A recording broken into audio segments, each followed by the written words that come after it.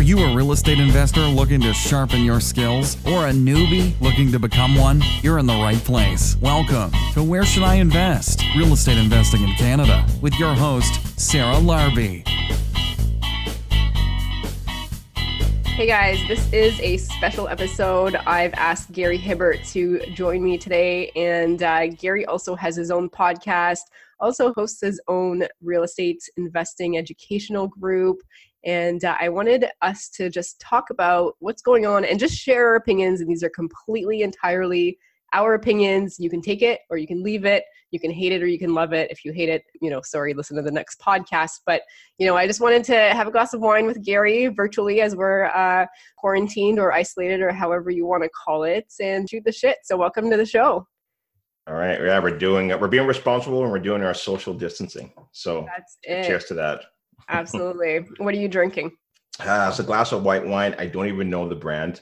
I just went down there, grabbed it quick, and ran back up because we were like 2 minutes behind schedule here. So I'm drinking red wine. I just started drinking this glass, so I'm not drunk or anything by any means. But because of this whole Corona, I have some bottles, but then I also have boxed wine now. So I've downgraded to boxed wine. It's gonna be a long summer. Oh man, I know. Okay, so. Yes. What is your opinion about what is happening and all this chaos? Oh man. And okay, again, right? Like this is unscripted, and we're just good. Yeah. This is whatever your opinion is, it's free speech. Share it. And some of them will love them. And sorry guys, but at the end of the day, sometimes we just gotta talk real. And these are exactly. Yeah. And look, and these are going to be my opinions at this particular point in time. And, will things change and shift as time goes on? Absolutely. For sure. And so I think where we need to start first is just understanding how money works. I think that's an important topic. And then we can really kind of get into the nitty gritty. Right. And so one of the things that I was taught early on was to understand how history works. If you dig deep enough into history, it's like having a crystal ball for the future. Okay. And so what I did was I started understanding how money works, right? And why were people going into real estate? And so if you go back to World War I, okay, I'm going back real far. Okay. And so back then, people think that when wars happen, that's where, like they say, well, if you go into wars, you make money. So that's not true. So the U.S., what they did in World War I, they didn't actually get pulled into that war until near the end.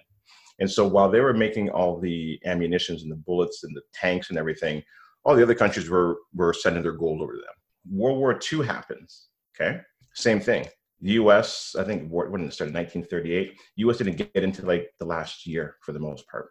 So everybody started sending all their gold. So now the U.S. had pretty much, I think it was like 2/3 of the world's gold. And so what they did back in, I think it was 1944, okay, was called the Bretton Woods. It was this convention. They got together and all the countries pegged their currency to the U.S. dollar. And then the U.S. dollar was pegged to gold. Okay. Then from there, fast forward, Vietnam War, they start getting their asses kicked and they got to keep printing money. Now they're printing so much money that it's more than what they have in gold reserve. So then Nixon, I don't remember the year. I thought it was 71. Yeah, that's what I thought it was. So 71, he unpegs it. And so that is at that point in time where the dollar now becomes paper. And so if you understand that, it's super important because a fiat currency never lasts. It's usually between 30 to 50 years. So from Bretton Woods to Nixon to where we are now. And we are now about that 50-year mark.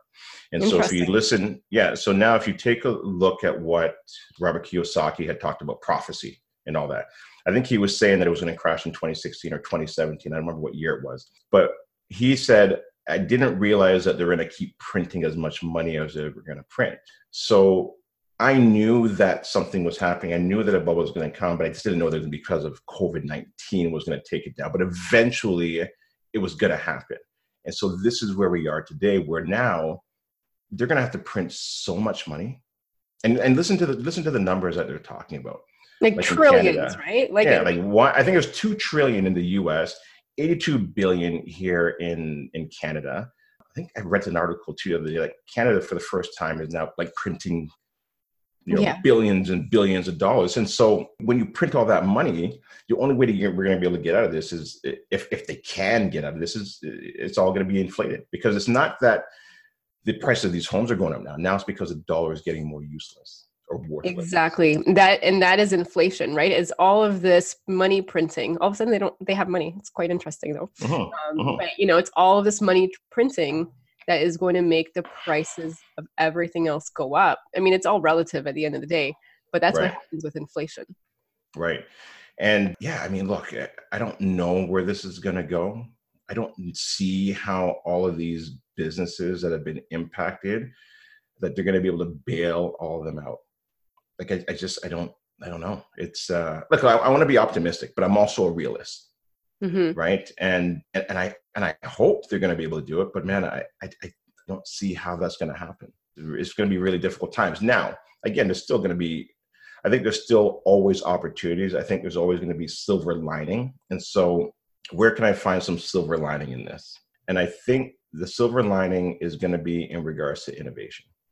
And so now, like, see how everybody's at home. I think what you're going to see now is some innovations where businesses now see that, hey, we can actually have our whole entire workforce work from home. They had some struggle. I used to work at TD Bank, and I was talking to a coworker there, and he's like, they didn't have all the VPN connections that they needed. And so they innovated to allow that to take place like within a weekend. Right. And so now, imagine now when things maybe hopefully get back to normal and you see all those buildings downtown, maybe they might just convert them into condos or apartment buildings or whatever, because they may not even need them anymore. Right. And so I think you're going to see some good things come out of this. No, you know what? I tend to agree. I mean, at the end of the day, we are more virtual than ever. Even before all this was happening, is you start seeing a lot of people starting to be able to work from home or flex hours or flex locations. And a lot of progressive companies were starting to do that. Yeah. It was, when you're looking at commercial real estate, it's always that question mark, right? Is that business still going to be needed in 10 years from now or 15 years from now? Or is that job going to be obsolete? Is it going to go overseas? Is it going to become remote?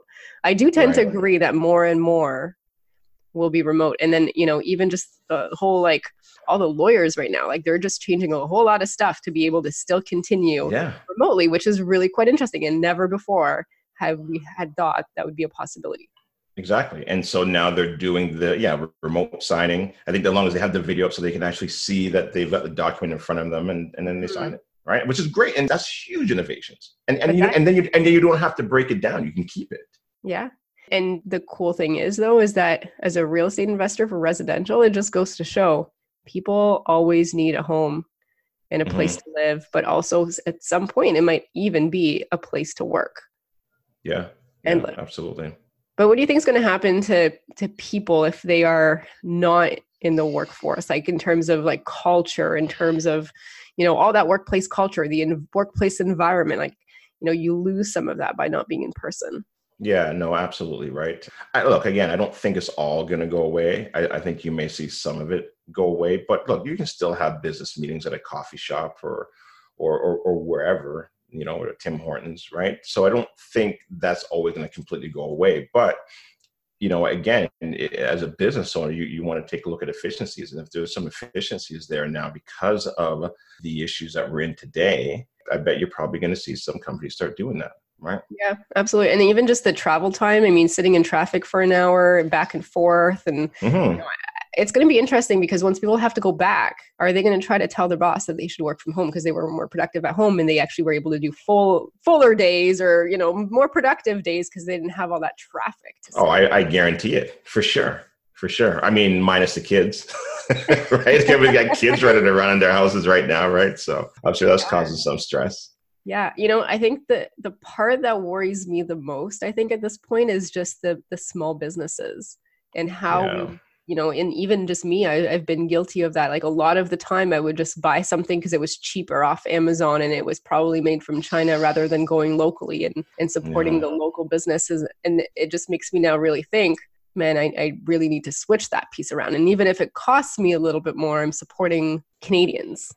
Right. That I think that's the scariest part out of all of this, right? I mean, even when I look at my business, my business is grinded to a complete halt for the most part. My guys aren't really going out. We've been deemed though an essential service.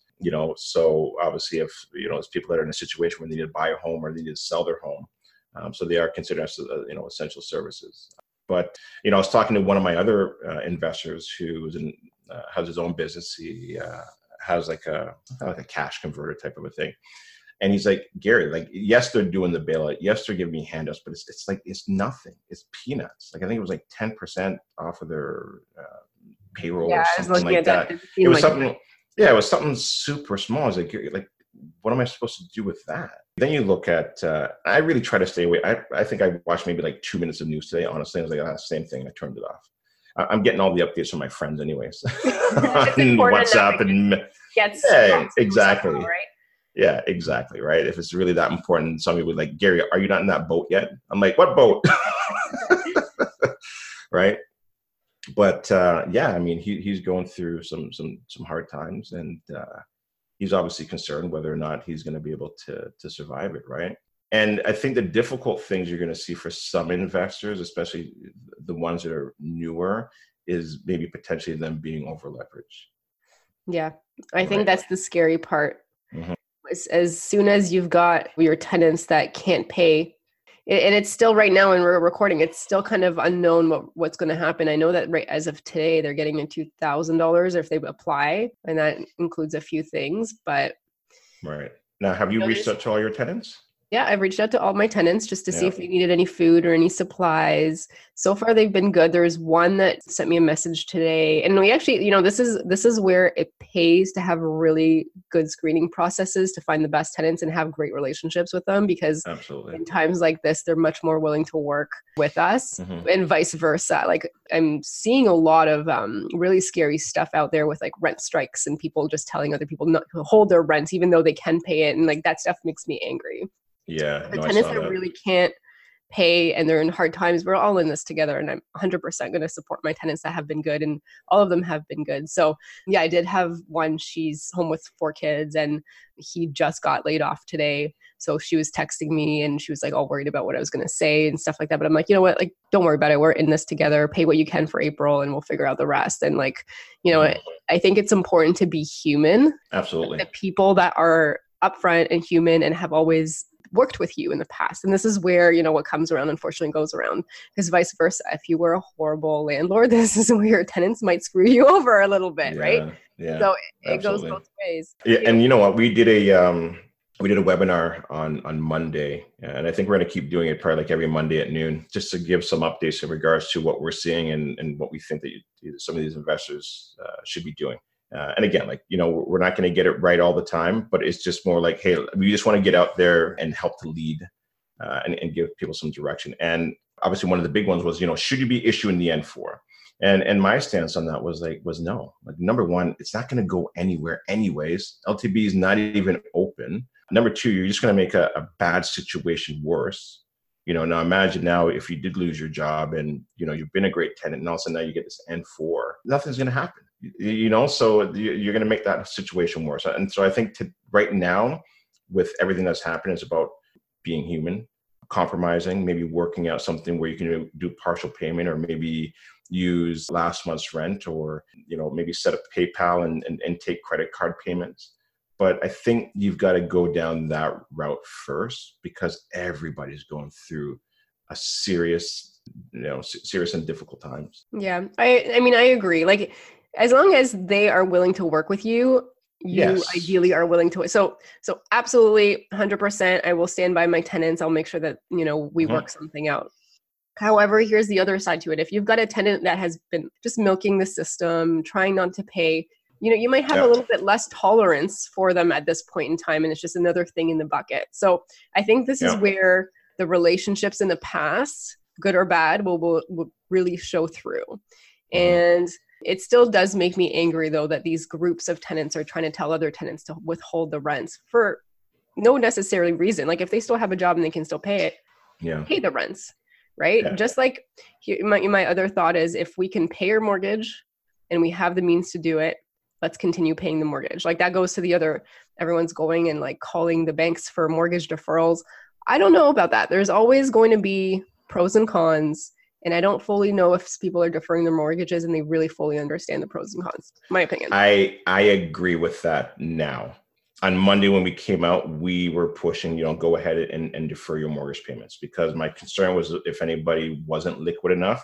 And I'm still thinking that we're going to be in this, like we're not coming, my own opinion, I don't think we're coming out of this in April, May, or even June. I think it's going to be a lot longer than that. And so my first initial reaction was take the deferral, right? Now looking back, a couple of days has gone into it. My concern is I don't know whether or not it's going to impact your credit. So that would be where my concern is, number one. Number two, one of the things that we've always taught our investors is to have a buffer. So have a buffer of at least a minimum of 3 months.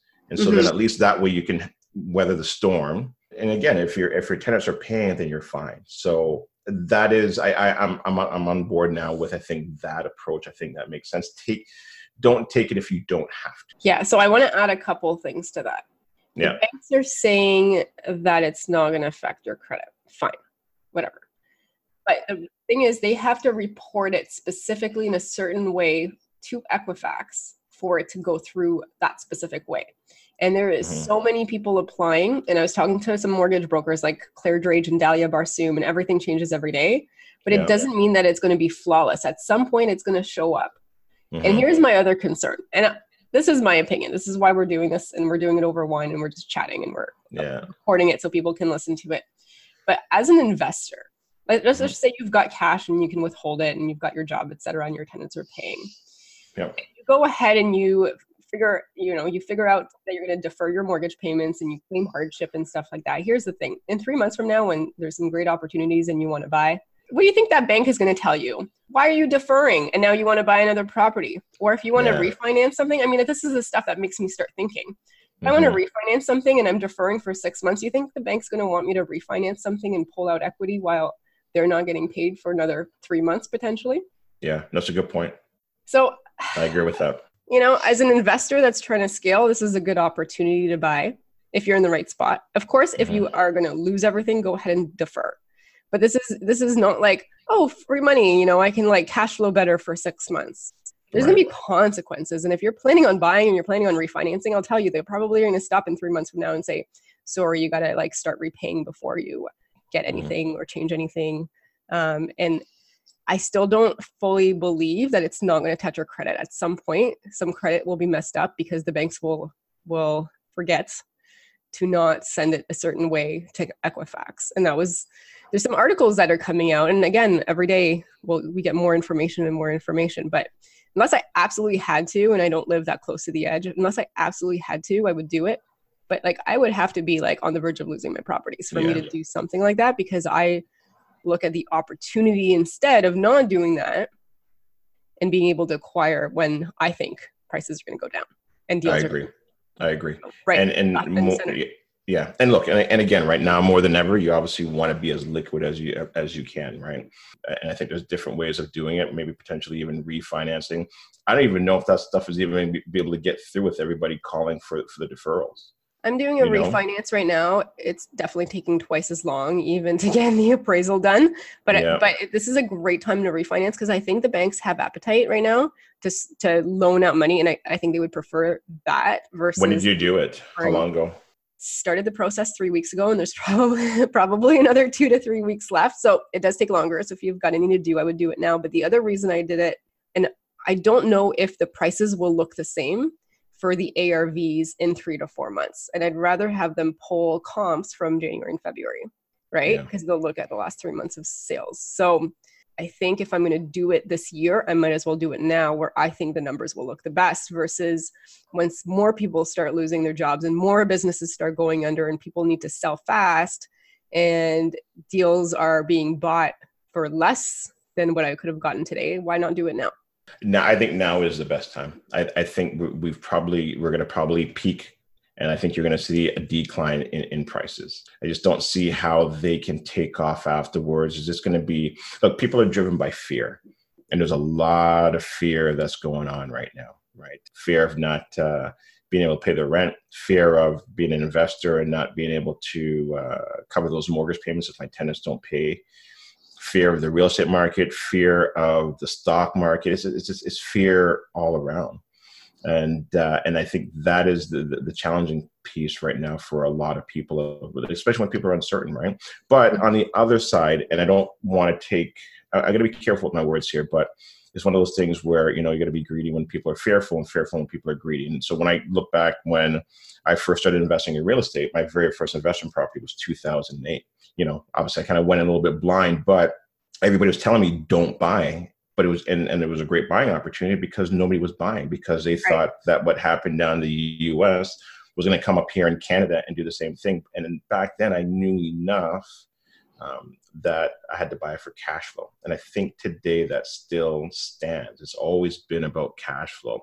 And again, it's the ones that are going to really get hurt are those speculative ones. It'd be interesting to see what's going to happen with the condos, where like I haven't even thought about that yet, to tell you the truth. Well, but it's the condo. So here's the thing with the condos. This is what I've been telling Matt this. I'm like, imagine being stuck in a condo right now where you have to go downstairs and use the elevator in the main lobby and you're quarantined. I guarantee you people are like, I wish we had a backyard. I wish we had a backyard. Mm-hmm. So I'm thinking that people are going to say, screw this condo. I mean, not everyone. This is my opinion. Yeah. And the houses with yards and space are going to be the ones that are going to be. Imagine having kids in a condo.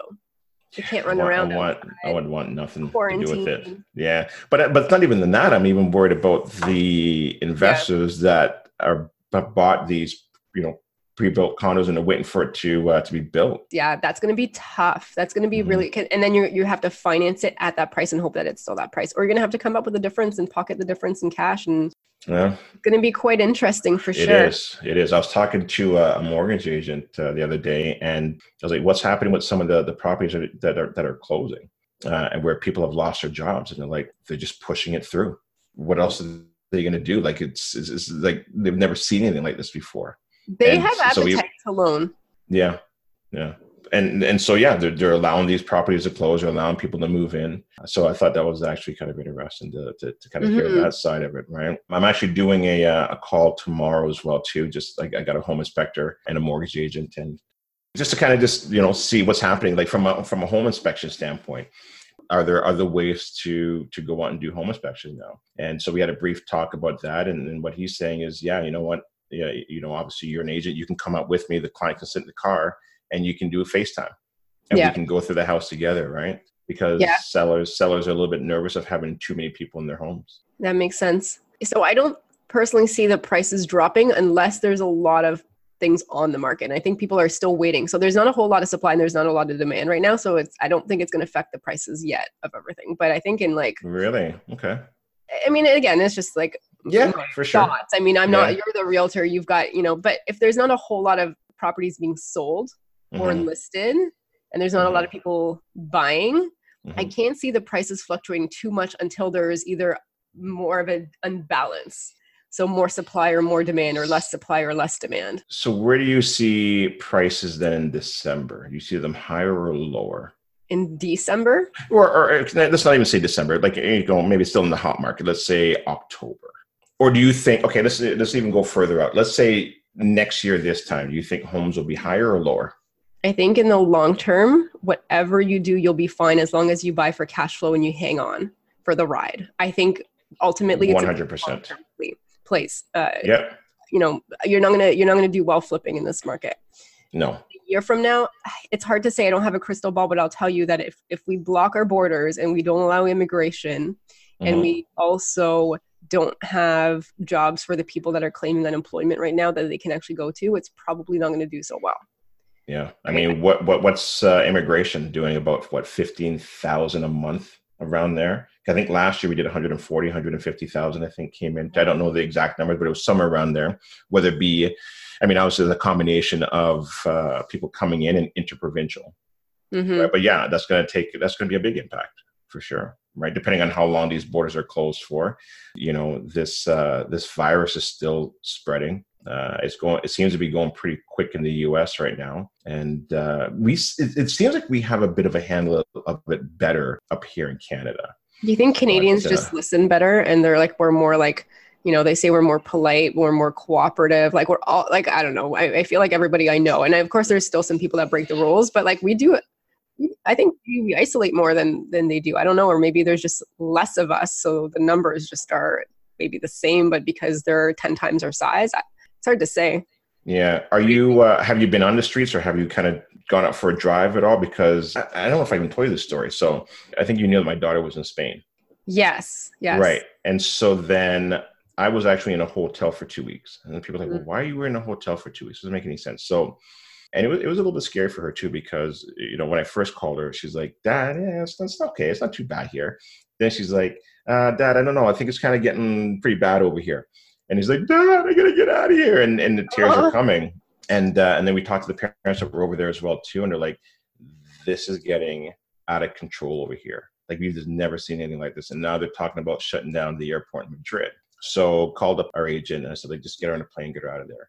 And he was like, okay, well, it's going to be like, $4,000. I'm like, okay, that's fine. Just put her on a plane. I don't even care. Mm-hmm. And he was able to do something. And he's like, yeah, you know what? I was actually able to get it for 400. However, the earlier change you made of the 300, you're still going to have to pay that. So 700. I'm like, I said, I was good with 4,000. I mean, it's your family and like, yeah. Like, I didn't care about the money thing right now. Just throw her on a plane. Mm-hmm. And so when she was coming back 2 weeks ago, remember, it wasn't nothing like it is today. It's insane how fast it got to this. Yeah. It's mind blowing to me. And so I was like, okay, well, look, I'm still going out and meeting clients. We could either throw her in the hotel, but you know what? I'd rather just let her have her bed and let me go to the hotel and go that route. Interesting. And so because she came from the epicenter, and when she came here, I was like, well, I can't come back home now because and then if I go out, then she just came from Spain. Yeah, you don't want to be the cause of like infecting others, Yeah, exactly. So the decision was, you know what, let me just stay here for 2 weeks and then I'll come back. And then of course, then they were worried now when I came back, like, well, what about you? Right. But I mean, so where was I going with this? Yeah. So I mean, I was going out and getting groceries for them and dropping it off and all that. But out there on the street, it's a different world now. But out there in the streets, I mean, there's still people out there. They're still driving around. But I mean, now you go to Home Depot and you've got like these, like you got to have two meters apart from each other. Or you're in Walmart and you have to have 2 meters apart, and you have these like little, like the floors are taped. I don't know if you've gone to Walmart and seen what. You know what? I actually haven't left for 2 weeks. I know this sounds horrible, but I send my chef to go to the grocery store and like make stuff for she made stuff for the next 2 weeks. But it's almost like a movie.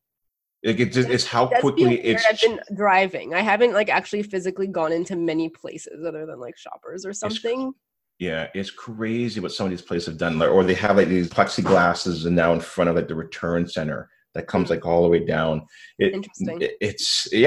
Or if you're at Home Depot, like there's a lineup outside, so you got to wait. There's like 20 people, and you can only have so many people in the store. It's another world out there. It really is. And we're in Canada, so imagine how it is in other countries. And actually, you know what? And I feel like we're pretty lucky, but imagine a country like Cuba that relies on tourists. I know. Yeah, a lot of those islands, I'm sure. Yeah. And I remember when it first came out, and again, I'll just kind of off the top of my head, but I was like, well, why are we doing this? Like it almost feels like the cure is going to be worse than the actual virus itself. I don't want to downplay it. I know it's dangerous. I know people are dying. So I get that. But I'm concerned with what happens afterwards, the aftermath, the small businesses.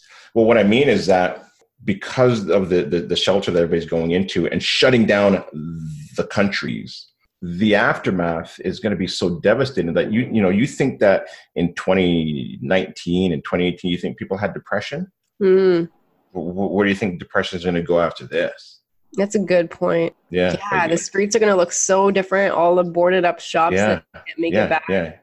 Restaurants are good. That's the biggest concern that I have is the depression that's going to come after.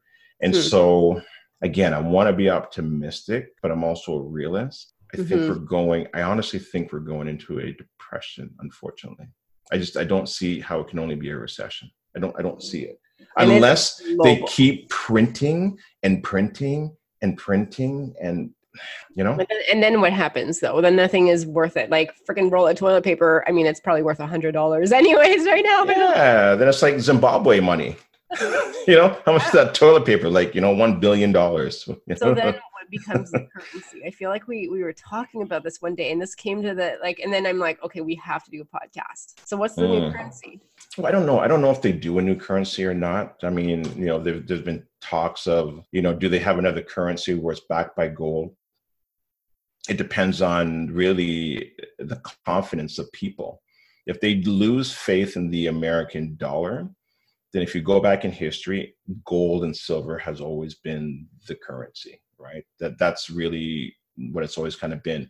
But I don't know. I don't know if they go to that or not, or do all the countries just keep printing and then you get this rising ship, right? Because everybody kind of just prints at the same time. Well, then yes, everything kind of gets more expensive, and then you have a rising ship at the same time, and you don't have to, but you're gonna have to find it. And I don't actually, and this is a good question. I don't even know who has the most amount of gold at this point in time. I don't know if it's China. I don't know if it's the U.S. I should probably take a look into that. Definitely not us. That's unfortunate. No, we have nothing. We literally have nothing. No. We have to tag on to the sleeves of the U.S., right? Well, but hopefully we got some friends out there. yeah. And look, and I think some people have been talking about Bitcoin. I don't follow it. I don't see it doing anything. So I'm not really paying too much attention to it. For me, I still think hard assets is the place to be. Even if they do a reset or whatever it is that they end up having to do, or they print us out of this, at least I still have land. Yes. I think and I think that's why they call them landlords, right? Lords of the land. That's what you want. So especially throughout this, people are like, stay home, and this is, they're always gonna. You can't just go in a pod and set yourself off, just sleep and then be back to whatever you're doing. You actually need a house. I don't see that going anywhere. And you're right. And we said, is the real estate the new currency? Yeah. Look, I mean, people don't talk about this. So after the Great Depression, that is one of the where most millionaires were created. So you only hear about the Depression side of it, but there was also people that made a ton of money, and they made a ton of money through real estate. I think the Kennedys made a lot of money, through real estate at that particular time, right? So it's unfortunate. Okay. No, I was going to say 95% of millionaires are real estate investing, right? Yeah. Here's, and here's what's going to happen now as well, too. This is going to be the largest transfer of wealth you've ever seen in your life. Because wealth doesn't just disappear. It just gets transferred. It always just transfers from hand to hand. And so now you see all those small businesses and, people's pensions and all that. That's gone. But then it's going to go into somebody else's hands. It always does. And so one of the things, I think we talked about this earlier, is that it's about understanding history. Because if you know that there's a game being played, then you can understand the game.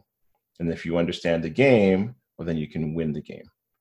And so you got to be a good student of history. You just got to understand how the money piece works. And listen, there's sometimes, not even sometimes, I look at, now we're going to go to the deep end.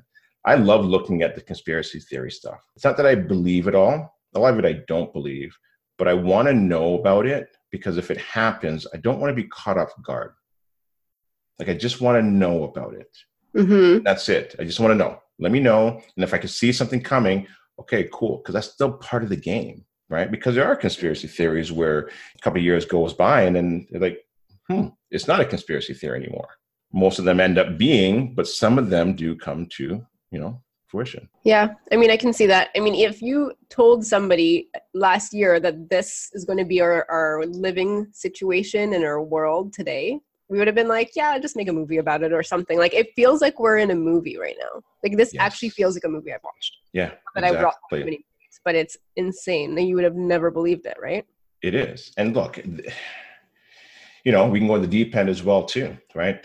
Here's things that always happens as well too, is there's always trade wars.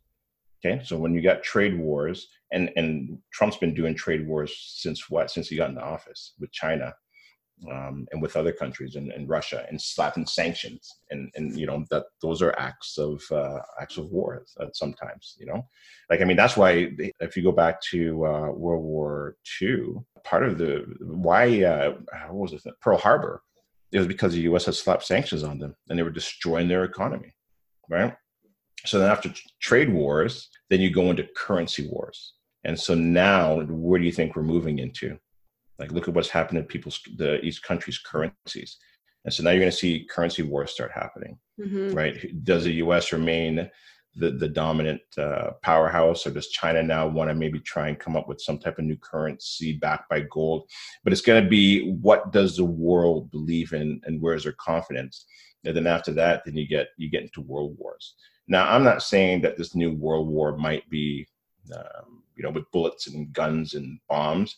But I mean, probability, cyber wars. You're always hearing about Russia always trying to hack in, or the U.S. is trying to hack them, or China, and So again, I mean, I don't know. Again, all that stuff, I hear about a little bit of it and kind of just tune into it, because I need to know a little bit of that stuff, because if it does happen, then I'm not going to be, oh, well, I didn't know that was coming. I mean, we're definitely in interesting times.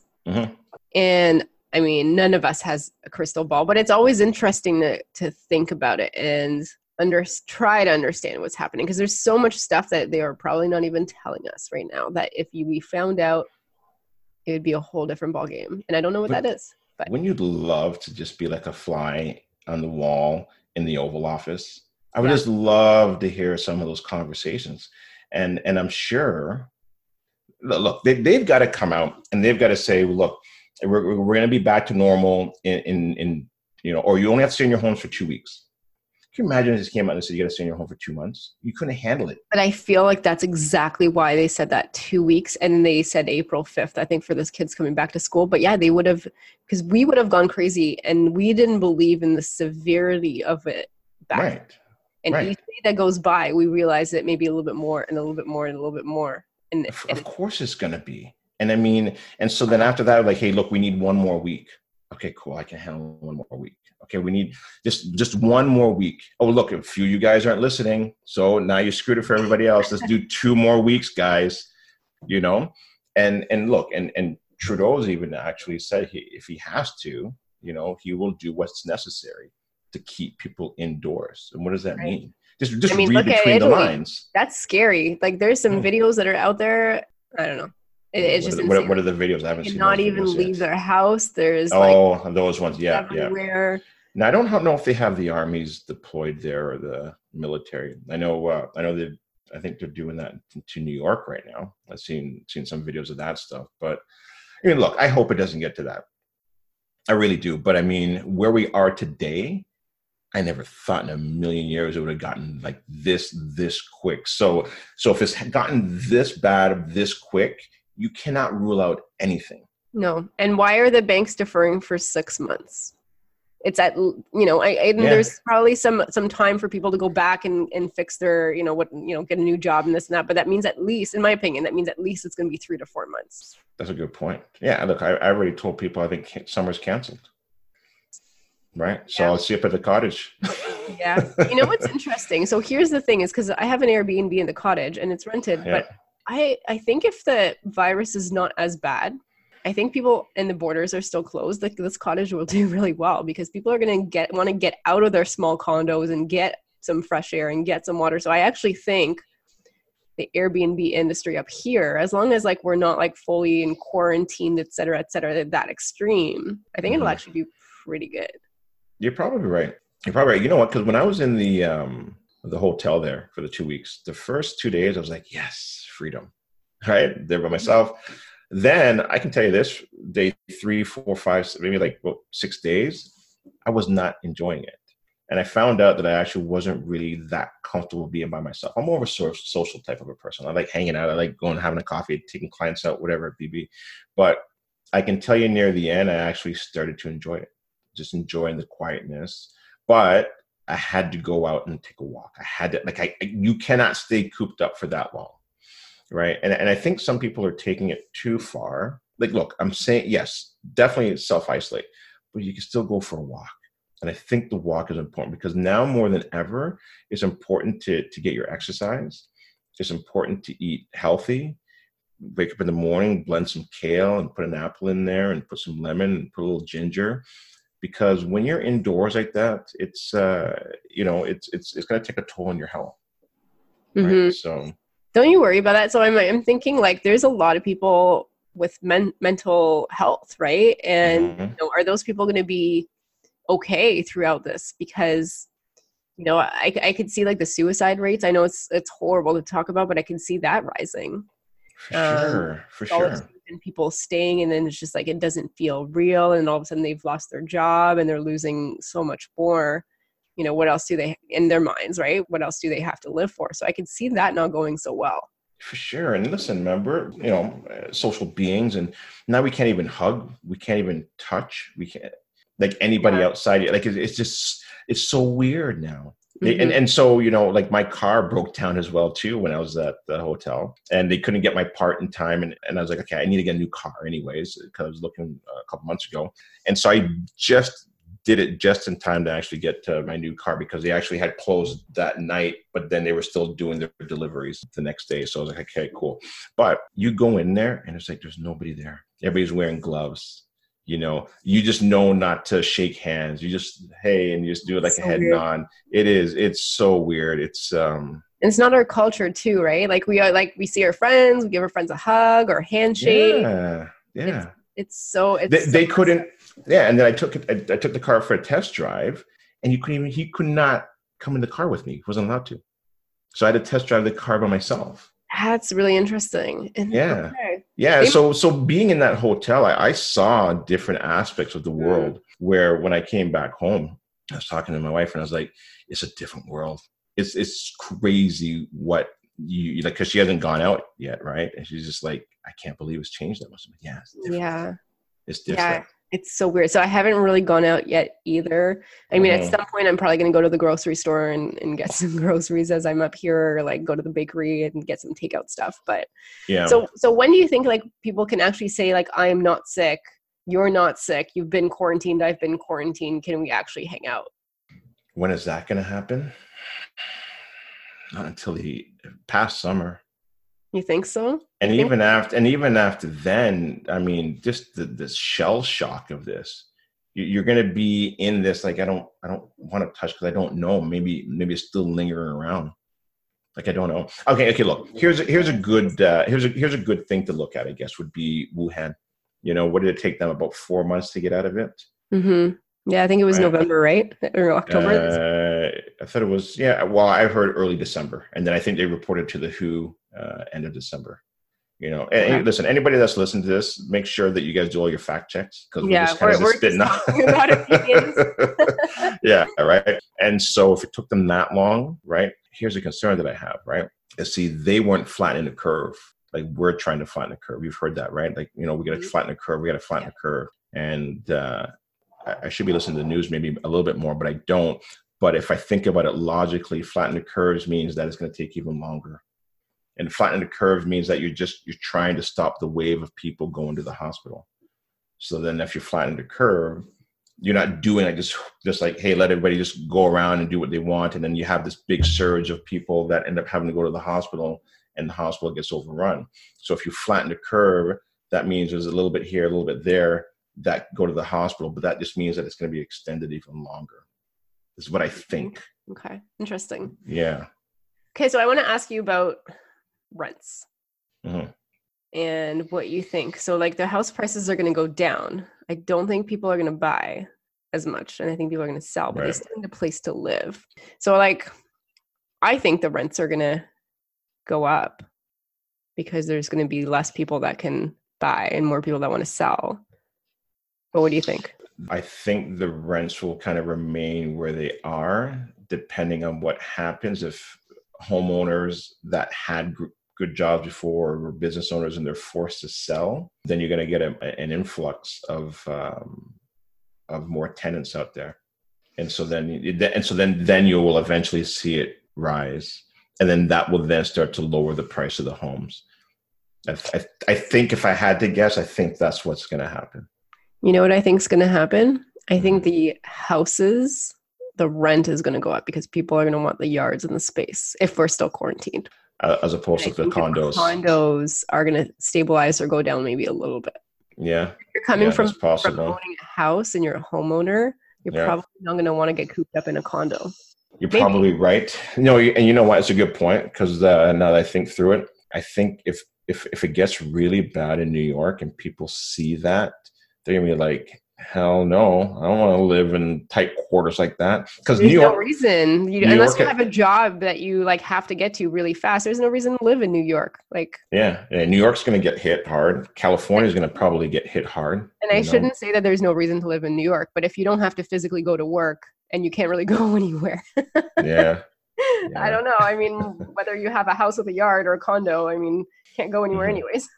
Yeah, exactly. No, but that's a good point. I think people are gonna want more space. Mm-hmm. I think so. I don't know a whole lot about this. Have you heard about the whole 5G and that type of network that they've got? I don't Have you follow heard anything about technology that that? much, but Yeah, so I think in China, they've got this 5G network. And I think how they come to 4G or the 3G, you have your apps on your phone. And so that with that type of technology, you can turn off location services or you can turn it on. My understanding is with 5G, and again, anybody listen, fact check this. I have no idea what I'm probably talking about. But when you walk into our, say, McDonald's, and they got tons of cameras over there in China that is face recognition. Oh, okay, Gary just was in McDonald's. Okay, cool. Gary just went outside. Uber. Okay, Uber comes. I don't even say my name because face recognition. And so there's a lot of tracking that's going on with people. Okay. So now imagine we're in this very fearful time. And the government says, hey, look, you know what? We could introduce 5G. And then this way now we know where everybody is. Wouldn't you want to know where everybody is when we're fighting this enemy that's invisible? you know what? I have heard of that. Yes, Yeah. Matt brought that up, and I'm like, what? Yeah. And so then I mean, think about it. Like, we're all scared. We don't know where this enemy is. And so now if Sarah goes over to Matt's house or you go over to, Michelle's house and you have it, hey, let's quarantine all those people because Sarah's location service is on. Wow, cool, beautiful. We don't have to worry about this virus anymore. Mm-hmm. And that is now where you give up even more freedom.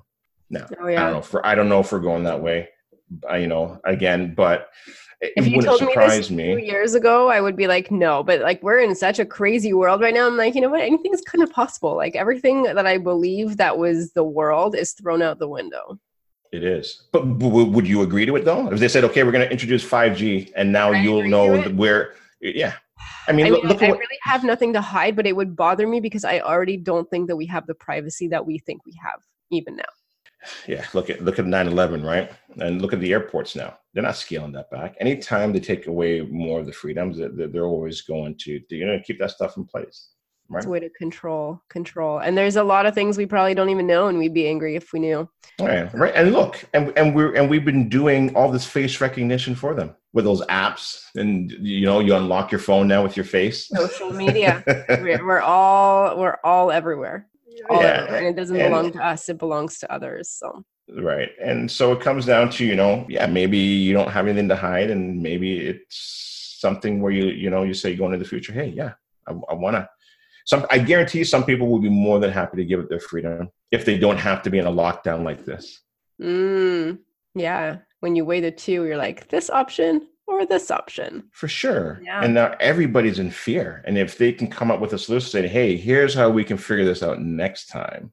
I don't think that's a huge conspiracy theory by any means. I think it makes sense. Yeah, it does. It makes sense. I mean, again, opinions and opinions, but it makes sense in my opinion. So here's another thing. So let's just say this goes on for 5 to 6 months, and people are losing their jobs, and we are not guaranteed rents. My thoughts are to utilize Airbnb to do like a 6-month rent, so at least I can get my money up front. Or 4 months or whatever it is, that time frame. And I was talking to a student of mine, and it's so uncertain even just to take first and last right now, because you're going to get anything else afterwards.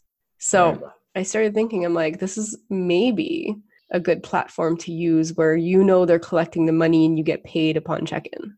And of course, there's pros and cons, but I've got a place that's vacant right now, and I'm like, in this market, I will list it vacant. People need to like places to move into, but I'm going to list it with a 4 to 5 month upfront cost. Yeah, just get that upfront. Their stuff, and then they can stay if they want to afterwards. And there's going to be a price, and we can vet them, etc. if we need to. But at least I get my 4 months or 5 months upfront. I don't know. That's not a bad idea. That's the right answer, but I think that's not a bad idea. I mean, look, I think for me though, I would probably still rent to families, but just really take a look at their job. You know, you work for TD Bank, cool. Okay, they're probably not going anywhere. Or income, right? Because I would say disability is probably pretty safe too if somebody's on permanent disability. Yeah. I just don't know if I'd go down that road or not. Me personally, so, you know but it's guaranteed. Yeah, I will say I have great tenants on disability, and they have paid every time, no problem. Yeah. I mean, you just got to vet them, right? I don't care what source of income, but I agree with you. It has to be a stable source of income. Mm-hmm. But I will look at anything that I think is stable. Where I don't think it's stable is a job where it's hourly. In this case, probably at this point, they won't have that job right now.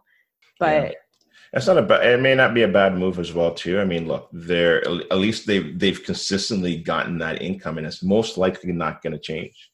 Mm-hmm. I've rented to a few on permanent disability. And if it's permanent, it doesn't change, and vet them the same way that you would vet them with all the criteria that you would vet them. And I mean, you're kind of guaranteed rent.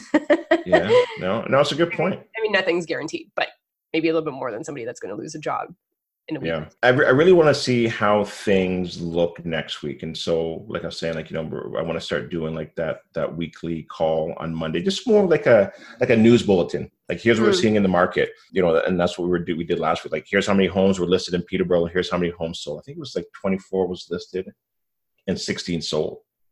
So it's still fairly hot, but it'll be interesting to see what it looks like next Monday.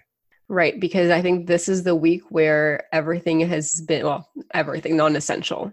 Right. Is shutting down. To really slow down. This is today, tomorrow, that people are going to get the call that, they don't no longer have a job. So next week, I think will look quite different. And it's insane how it changes every day so fast. I know. I'm interested to see what happened today. I don't even know yet. I haven't even I've turned it, I really don't know what anything major has happened today. I don't know. And so I'll probably check it out. I think it's like 2,000 for like every person for 4 months. I think it is. I don't know. I don't know what the answers are, but it's 2,000. It's all encompassing, and it sounds like it's a good option for people that need it. What's the EI? Okay. Have you ever seen the lineups of people though? Like, trying to. Oh yeah. So my tenants that told me that he lost his job today, or he's laid off. They applied and they told them that they don't even know when the wait time is because there's so many. And I'm like, okay, look, you've been a great tenant for years. She's been with us since 2014. I'm like, we're going to work with you. Obviously, you've never taken advantage of us. So again, goes back to the relationships, right? If your tenants treated you well, most likely the landlords are going to treat the tenants well in return. And if vice versa, if they didn't, or the landlord wasn't good to the tenants, this is where people unfortunately might say, screw you, you were an ass, right? Vice versa, it could be to a landlord or to a tenant. And I think if you were fair, firm, consistent, and, showed some compassion throughout other things and, had that relationship with them, this is where you'll come out ahead and they'll come out ahead overall. Absolutely. I mean, look, one of the things that I've always instilled in, with all my investors, and here's what I do for all my properties, like every Christmas, because I manage most of my properties myself. And I go to all their homes. I drop off $100 gift card. And so they don't want to disappoint me, and it's just about building that relationship with them. Listen, I'm not inviting them over for barbecue, right? And it also makes it easier too. No, you still want to keep it professional because you don't want to be too close with them that you don't want to raise the rents every year or something. Right. But you know what? If it's a feel good because, I'm raising the rents, but I'm also giving them $100. So it feels like it's a wash. Yeah. Right? Yeah. Are you doing that at the same time? Raising the rents and giving them $100? A lot of them. A lot of them because of, some of them. Oh, okay. Yeah. Nice. Like, here you go. Oh, here you go. but it's, it's important to do, I think, every year anyways, especially with rent control. Yeah, for sure. It'll be interesting to see. You know what actually scares me now that the landlord board is closed and how many applications are going to go in? It's already so delayed because they don't even have enough adjudicators. They're going to be so much further behind, so much further That's what I behind. mean. And what I feel sorry for in either direction Mhm. is somebody that truly needs to get a resolution because they're maybe the tenant decided that they were going to milk the system and not pay for months. Yeah. Right? I mean, there's professional tenants or vice versa. You've got a landlord that is not, I don't know, taking care of the basic safety, essential repairs. And they're trying to get it done. Or like there's things that actually need to get done, but the system is going to be so bogged down by so many things. And it already is. Like, that's the problem. Yeah, this is going to be look, man, I listen to a lot of people so far, like, and I get it. Like, it's great to be optimistic, but man, it's gonna be a mess. It's gonna be messy with the whole landlord and tenant board, and especially tenants that decide to band together and not pay rent. You're gonna be some of them are gonna be some of them are gonna be in there for like a year and a half probably. And so even if we get the economy, let's say best case scenario, we get things rocking and rolling again come September, half some of those tenants are going to be in there until like next summer, probably even longer, and not even paying. Like, you know what? Well, might as well just stay here. Right. And so that's what I'm saying. Like, this is not just going to turn back on in a month. I can't see that. I hope. But I'm also going to be realistic, knowing that there's going to be long-term repercussions that's going to happen to next summer minimum before this all gets figured out. Yeah, it's really quite interesting because I don't think we know all the details, and so much is happening every day. So it's so hard to put a finger on it. But you talked last week and you're like, this is going to take months. And I'm like, really? It's going to take months? But now I'm starting to come around and be like, you were right last week. It's going to take, I think, a little bit longer than I originally thought. Was that the conversation we had offline? Like, I said it was going to take. Yeah. Listen, you want to really think what I think? I think this is going to be years. That's even more depressing. But it's easier for your audience to see maybe a year. Right? Well, just like the government says, 2 weeks. Just keep inside for 2 weeks. Yeah, this is not, man. This is a depression. When was the last time you had a depression? 100 years ago. Yeah, 100. Almost, right? So this is it. This is gonna be in the history books.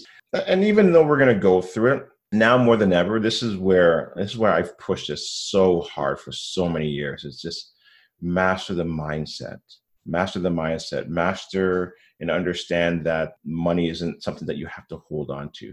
Just you have to learn how to attract it.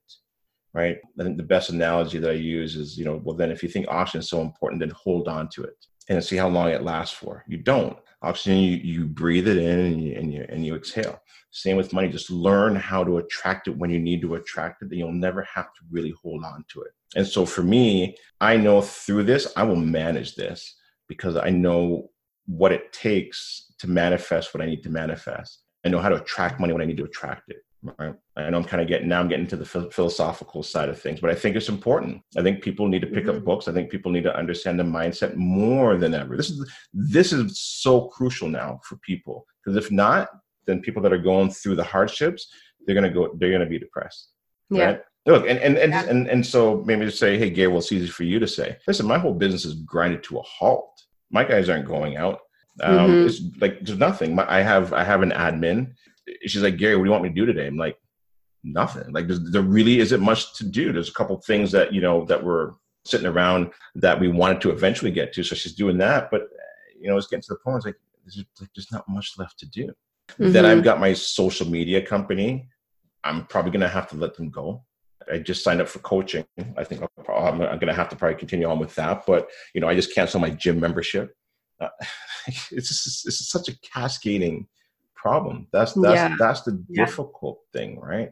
It's tough because even though the government is saying that they're going to help the small businesses and this and that, like, how long are they going to help them for, and how much money are they even going to be able to help them with? Because even just all the stuff that you're doing, like, those are all people that are going to get affected. That you might have 4 or 5 businesses and people that are, different groups of people. The government's not helping you with that. No. Right? So it's just unfortunate, but those people are going to lose their jobs at some point. Yeah, it is.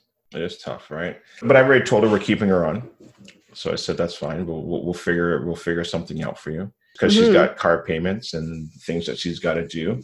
But we can share her amongst investors. Yeah. I definitely have to ask her out. Yeah, she's fantastic. She actually helps Matthew out from time to time. She's really good. Oh yes, it's your niece. Yeah, Adeline. Yeah. She's fantastic. She's fantastic. And so I told her today, because she was getting a little nervous, and she's like, "Well, I guess maybe whenever you just need me, I'll just work." And I was like, "No, listen, your job's safe. We have to cut your hours a little bit, but I still want you to continue to work." Right. And it's going to be interesting because there's a lot of companies right now that they're trying to hold on, but at some point, when is enough, right? Like, when is enough bleeding enough? Exactly. And again, right, it's I'm cutting costs where I can, but you're right. Eventually, potentially, depending on how long it goes on for. I hope it doesn't go on that long, but it's going to be interesting times. Unfortunately, I don't think exciting, fun times, but it's going to be interesting. And like you said, it's mindset, and you really have to work on that and be strong, because there's going to be it's going to be a hell of a roller coaster. It is. For everything. It's going to be a roller coaster. Listen, but I think there's still going to be some highs in there. There's going to be some lows, a lot of lows, but there's going to be some highs in there. And I think you're always just going to wake up every morning and just try and find and see where the silver lining is going to be in this, right? I mean, look, now that I'm doing more webinars online, and I'm just trying to let people know, like, hey, look, I'm here to kind of guide you guys through this. I don't have all the answers. And so it's helping me now to connect to even more people.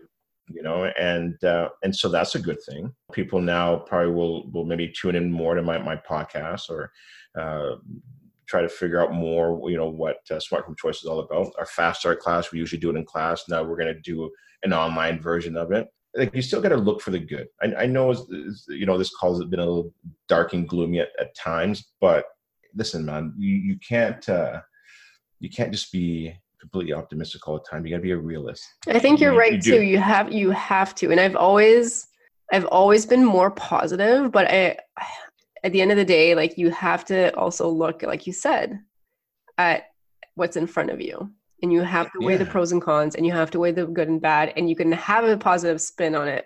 But if you're always positive, people are going to call your bullshit out. Exactly. Listen, when I used to go to the clubs, I used to hate when the lights would turn at 2 a.m. The party has to end. At some time, the party has to end. And I think the party's ending. But the good thing is, eventually the party will start back. It'll be a new party. Right. That's it, right? Yeah. And so this is one of those things where, if you think of like squirrels, they think winter all summer and summer all winter. Right. And so now we're going into winter, and you guys start kind of thinking about summer, and how do you prepare for when things start getting better again? Absolutely. You know what? Like, I was just looking, and I'm like, we could keep talking for hours, but we've already talked for like an hour and 15. Is it over an hour already? An hour and wow. 15. But it's like, it's so interesting. You got some great insights, some great thoughts. And I like, once in a while, like, talking real, and not that the rest isn't real, but this is like a real situation, and their opinions on it, and it's uncensored, kind of like what we gave you guys as a warning. You may like it, you may not like it. Work on your mindset. There's going to be good that comes from it. There's always good that comes from it, but it's going to be a shitty time for a while. But it's going to, look for the positives in those shitty times. Right. And if you've got your health and you've got your family, this is where the stuff that matters will matter more. This is where I think that when somebody's nice to you, you're going to remember them more. And when you're nice to somebody, like, kindness will go further, and assholes will also go further. You're going to remember that for a long time. If somebody was a jerk to you, or somebody was nice to you and cared for you or helped you out, or vice versa, that's going to touch them more, or touch you more. Yeah. Listen, turn the TV off. You don't need to watch it all day. It's all fear. They're spitting numbers, and how many people are infected, and how many people have died. And you really want to watch that counter all day? So just turn that off. It's not doing anything from you. Social media. Catch the news. Yeah. Listen, I went into social media because I was just looking to see if I can get some info, just on somebody's thoughts on, just on the N4. And I went into a couple forums, and it's nasty. And I was like, I got to get out of here. I got in some of those too. And then I got so angry because there's these tenants that are trying to like not pay rent on purpose to screw the landlords. And it makes me angry. And I want us to stick together with this stuff because to me, that's unjust. There's one thing if they can't pay, and another thing if they just say, screw you, landlord, we're just going to not do it. Because, I don't know. No. Yeah, I didn't even see that on social media. I actually saw that on television. Oh, okay. Like it was on the news, and they were saying, "Oh, there's a social media group that's banded together to not." So now they're like publicly pushing it out into the world. It's interesting times. I mean, here's the thing: is we all have jobs too. Like a lot of people have 1 or 2 houses, and this is, helping them with a little bit. Like the cash flow might be $200. Like they're not like making a fortune off this stuff, especially the ones that bought condos in Toronto and they're paying for somebody to rent that place, and they're banking on these are going to be people that are going to be unfortunately not in the best situations.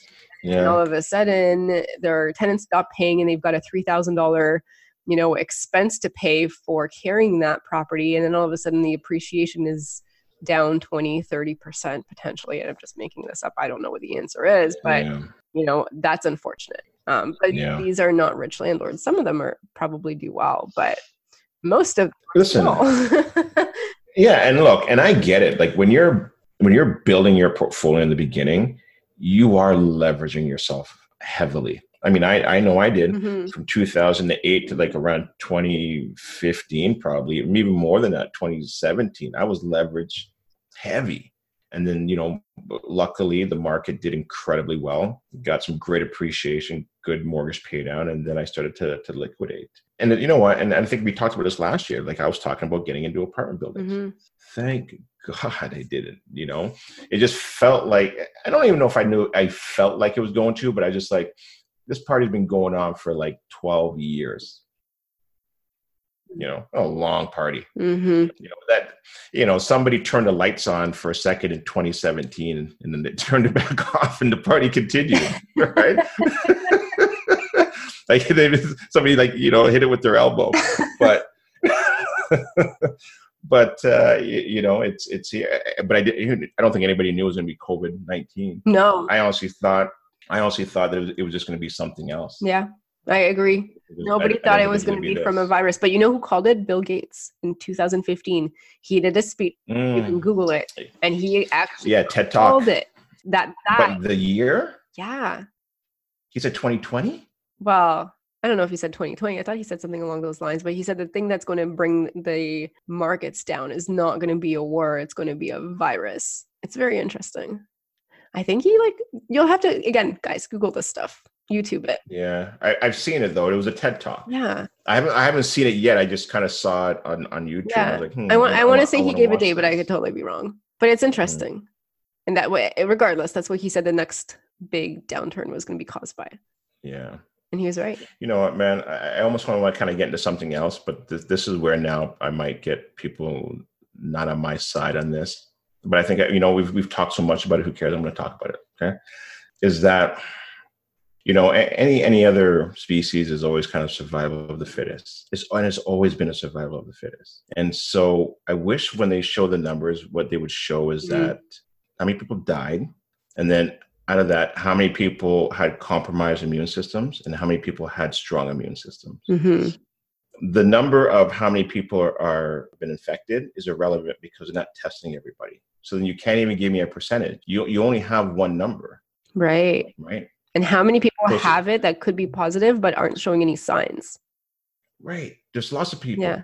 Listen, my daughter could have it. I don't know. Right. Because there's lots of people that show zero symptoms. But I do understand that, it's, most of the people I think that are getting hit are the old. There are some young people. I know that. I've seen where, some people in their 30s and their 40s that are strong and healthy have been hit with this. And so I don't know what the right answer is. I don't know if maybe they should have spent $30 or $50 million and maybe try to protect the old and shut down the old age homes, or maybe say, hey, you know what, if you're older, you get a shot between 8 and 10 in the morning, as opposed to destroying the whole economy. Yeah. I don't know. It is. I mean, look, again, I'm just kind of in Canada, right? Like it is global. So like, it's not like one country could do it this way and then the other countries I mean, maybe I guess they could do whatever they want. Yeah. It is interesting because we don't get access to those stats. Uh-huh. And I honestly, I'm not trying to be insensitive about it. I'm like, look, there's lots of people that I know for that facts and numbers. That's it from the government. Yeah. Like that's all you're. I mean, really, that's all you're saying is facts and numbers. Is it going to be the people that pass away? You know, a mix. Is it 50-50 or is it skewed one way or the other? Yeah, show me how many healthy people die. And then if your immune system is compromised, but I mean, that's the problem now, right? You say, well, stay home, but then somebody healthy in that family goes out, they bring it back home. So yeah, I mean, it becomes complicated and it's like, it does. I know. It is, I think tough, I'm just, but again, it's a question that would be interesting to know regardless of how many people like have the worst symptoms and how many people pass away and were their health like, what was their age like?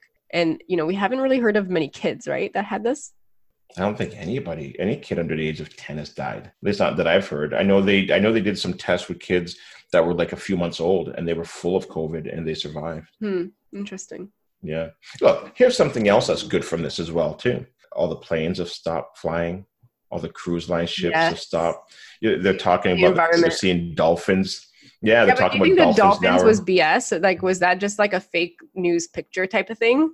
I don't know, but I do know that they're saying now the satellite images over Wuhan, they're seeing blue skies over there. So I'm sure there's some good for it. Hey, look, maybe they just said, you know what, man, why don't we just shut it all down and let's see if we can reverse, this global warming. How long would it take if we shut it down for a month or two? And can we change things? Look, we might even speed faster now to electric cars. Again, I still think there's going to be some good innovations. Here's what I think. I think you got to break down this old world to create a new world. Yeah. And this could be new world order. This is going down in history regardless. Like this is something that somebody's history book in 50 years from now will have. It's going to be interesting times. I hang on to the ride. Yeah. And look, and I think when people hear the word new world order or Illuminati and all that, it doesn't mean that it's necessarily bad. I mean, look, even the word Illuminati means to illuminate. Yeah, but I think people just don't like change. And then change is what is going to scare a lot of people, regardless, because before you get into your new world, you're going to go through a lot of struggle with change. Well, look, you cannot have growth without pain.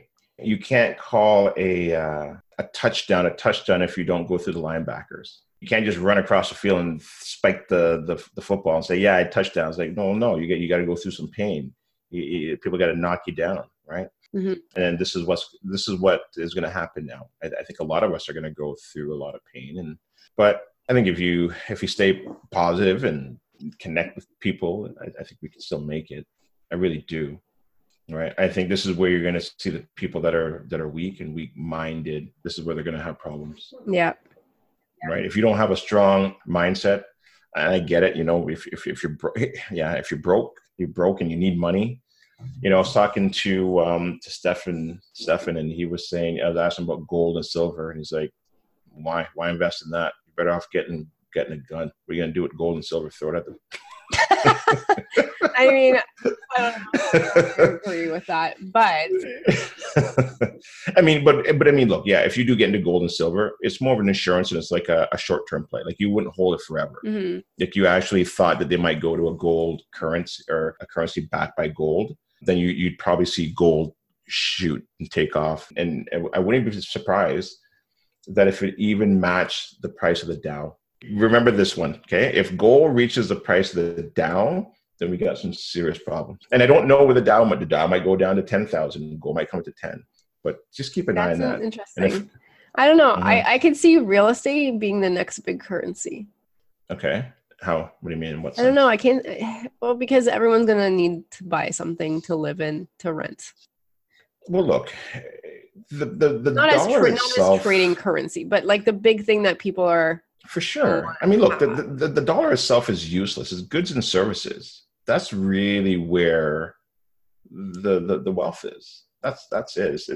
The paper is just a receipt. Yeah. Right.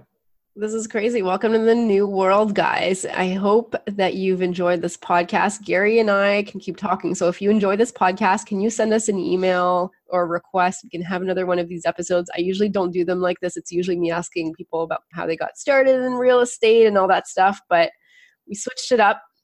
for a special episode. Gary, thank you for being on the show. And thanks for like all of your insights and sharing your opinion and like being fucking real. That's awesome. So thanks. Oh man, I appreciate that. And thank you for having me on your show again. I love hanging out with you. I love conversating with you. You know, I thought this was a great conversation. I enjoyed it. We had no idea where we were going to go with it, you know, and look, as long as you guys can just take some information away from it and use it, great.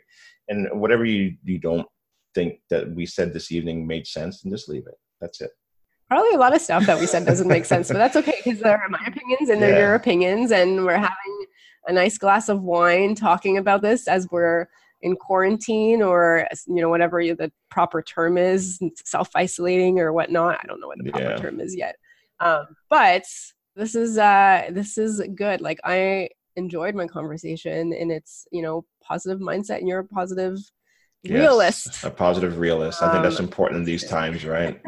It's going to get worse before it gets better, right? Yeah, absolutely. So. Guys, on that note, hopefully you enjoyed the podcast. Gary, thank you so much for being on the show. Thanks for having me. I enjoyed it.